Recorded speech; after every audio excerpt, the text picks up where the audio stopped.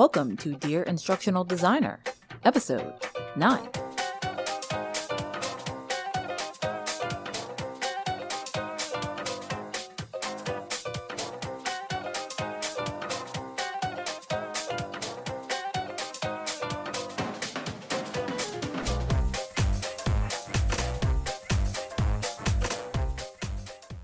Welcome back to Dear Instructional Designer, the show about the instructional design journey. I'm your host, Kristen Anthony.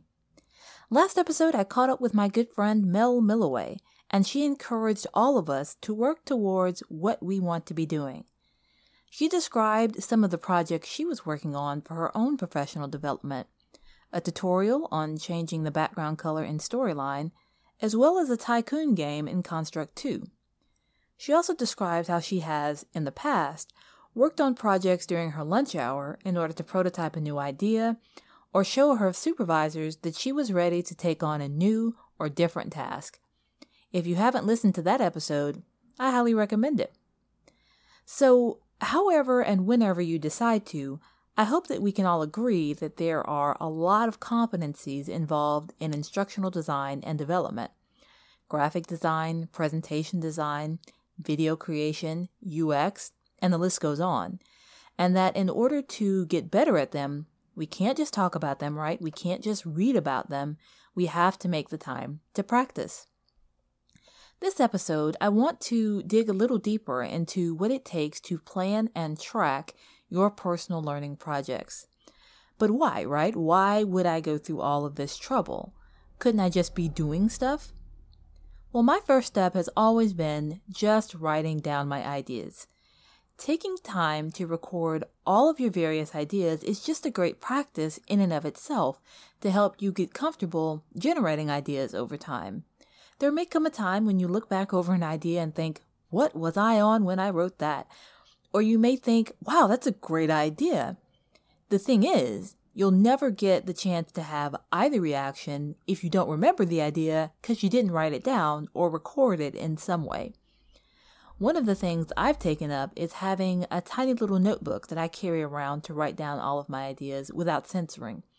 I have a colleague who does something similar with a heftier hardback notebook and colored pencils. He even numbers his wild ideas. I think the key here is having some place to record all of your middle-of-the-night epiphanies or wild ideas, if you prefer, without judgment. Just write them down. Give yourself a bounty of stuff that you can keep coming back to. The second reason why planning and tracking personal learning work is important is, hey, we're only human, and it is so easy to procrastinate, even on the things that we think are super cool or super important. And life is busy. Things come up and it's easy to forget to practice or experiment or read. So planning your own learning or side projects is a great way to make sure that you make time to fit these things into your life. And tracking is equally important to help you understand where you're making progress, helping you to build and keep momentum by showing that you are actually completing things, you're actually getting stuff done. You can use a system like a Kanban board, I use Trello, to track your side projects, books you want to read, online courses you want to take, conferences you want to submit proposals to, game jams you want to enter, and whatever other kind of work you want to focus on. A Kanban board is a work and workflow visualization tool that enables you to optimize the flow of your work. The idea is that the board will help you to easily see status, issues, and progress. Many people use these boards to organize their work in a week-by-week fashion. So you would dig into your notebook of wild ideas, pick one idea that you want to implement, and use the Kanban board, which can be made of Post-it notes, by the way, if you'd prefer, to split out that work into smaller pieces that you can accomplish. I'll admit I don't actually use mine that way, maybe I should, but I tend to list lots of the projects that I'm most interested in a to-do list and drag the things that I'm currently focused on into an in-progress list. I also have an on-deck list for things that I think I should focus on next. And obviously there's also a done list where things go when I've accomplished them. However, I do take the concept of splitting projects into smaller pieces quite seriously. Take this podcast. It's super easy to procrastinate on writing out new episodes or editing my interviews after they're done. So I'll create a Trello card that splits this big task into smaller ones, like write the intro and the outro to episode X, record episode X intro and outro, script out episode X+1. And these sorts of things go into checklists. I also use the board for those other kinds of personal projects. For example, I'm using Treehouse as one of my resources to learn to program in JavaScript. I've listed out the courses involved in their full developer track, and each of them has a checklist item that I can tick when I've completed it. I've also used it to help me finish reading books like Kathy Sierra's Badass or currently John Medina's Brain Rules. Listen, I've tried a lot of other task management systems, including gamified to-do apps, list apps, and this is just the one system I actually find myself using consistently. And I think that's probably because it's on my own terms. I decide what gets done and when. I have a plan, as we talked about during the launch week episodes on creating a really awesome portfolio, but I also have the flexibility to change my mind. If one project begins to take priority, I can make that change without any gamification app trying to push me for it. Something else might work for you.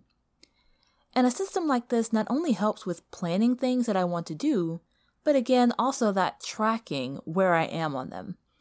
Ticking off the items in a card's checklist and moving cards between the decks gives me a bird's eye view of what I'm actually getting done. Especially if you organize your board around your making cycles, be that weekly, monthly, or what have you, you can have a really good view of your actual productivity around the goals you set for yourself. You can even integrate Trello with some calendar apps so you can set a date for tasks in Trello and ping yourself to get that stuff done.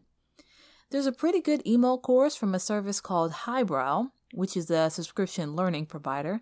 I'd actually like to dive into their model in another episode. They have a course on creating a productivity system, which might be interesting to you, and I'll link to that in the show notes. Before we go, I want to leave you with this. The key value in taking time to plan and track your side projects is to move beyond just a list of stuff that you might want to do one day, and to break down larger tasks into smaller ones that you will find easier to accomplish. And, where appropriate, also give yourself a deadline and milestone dates so things don't fall by the wayside. And that is a much more effective way of setting yourself up for success. Thank you so much for listening. I want to know what you think. Have you been enjoying the podcast so far? Anything you'd like to hear discussed? Anything annoying? Go ahead and leave a review on iTunes. Your review will help me to know how I'm doing, help me to know if you're finding the podcast useful at all, and it'll help other IDs find this podcast too. You can find me on Twitter @AnthChris, or you can send me an email at kristen@dearinstructionaldesigner.com. We'll be back next week with another interview with an instructional designer. I'll talk to you again soon. Take care.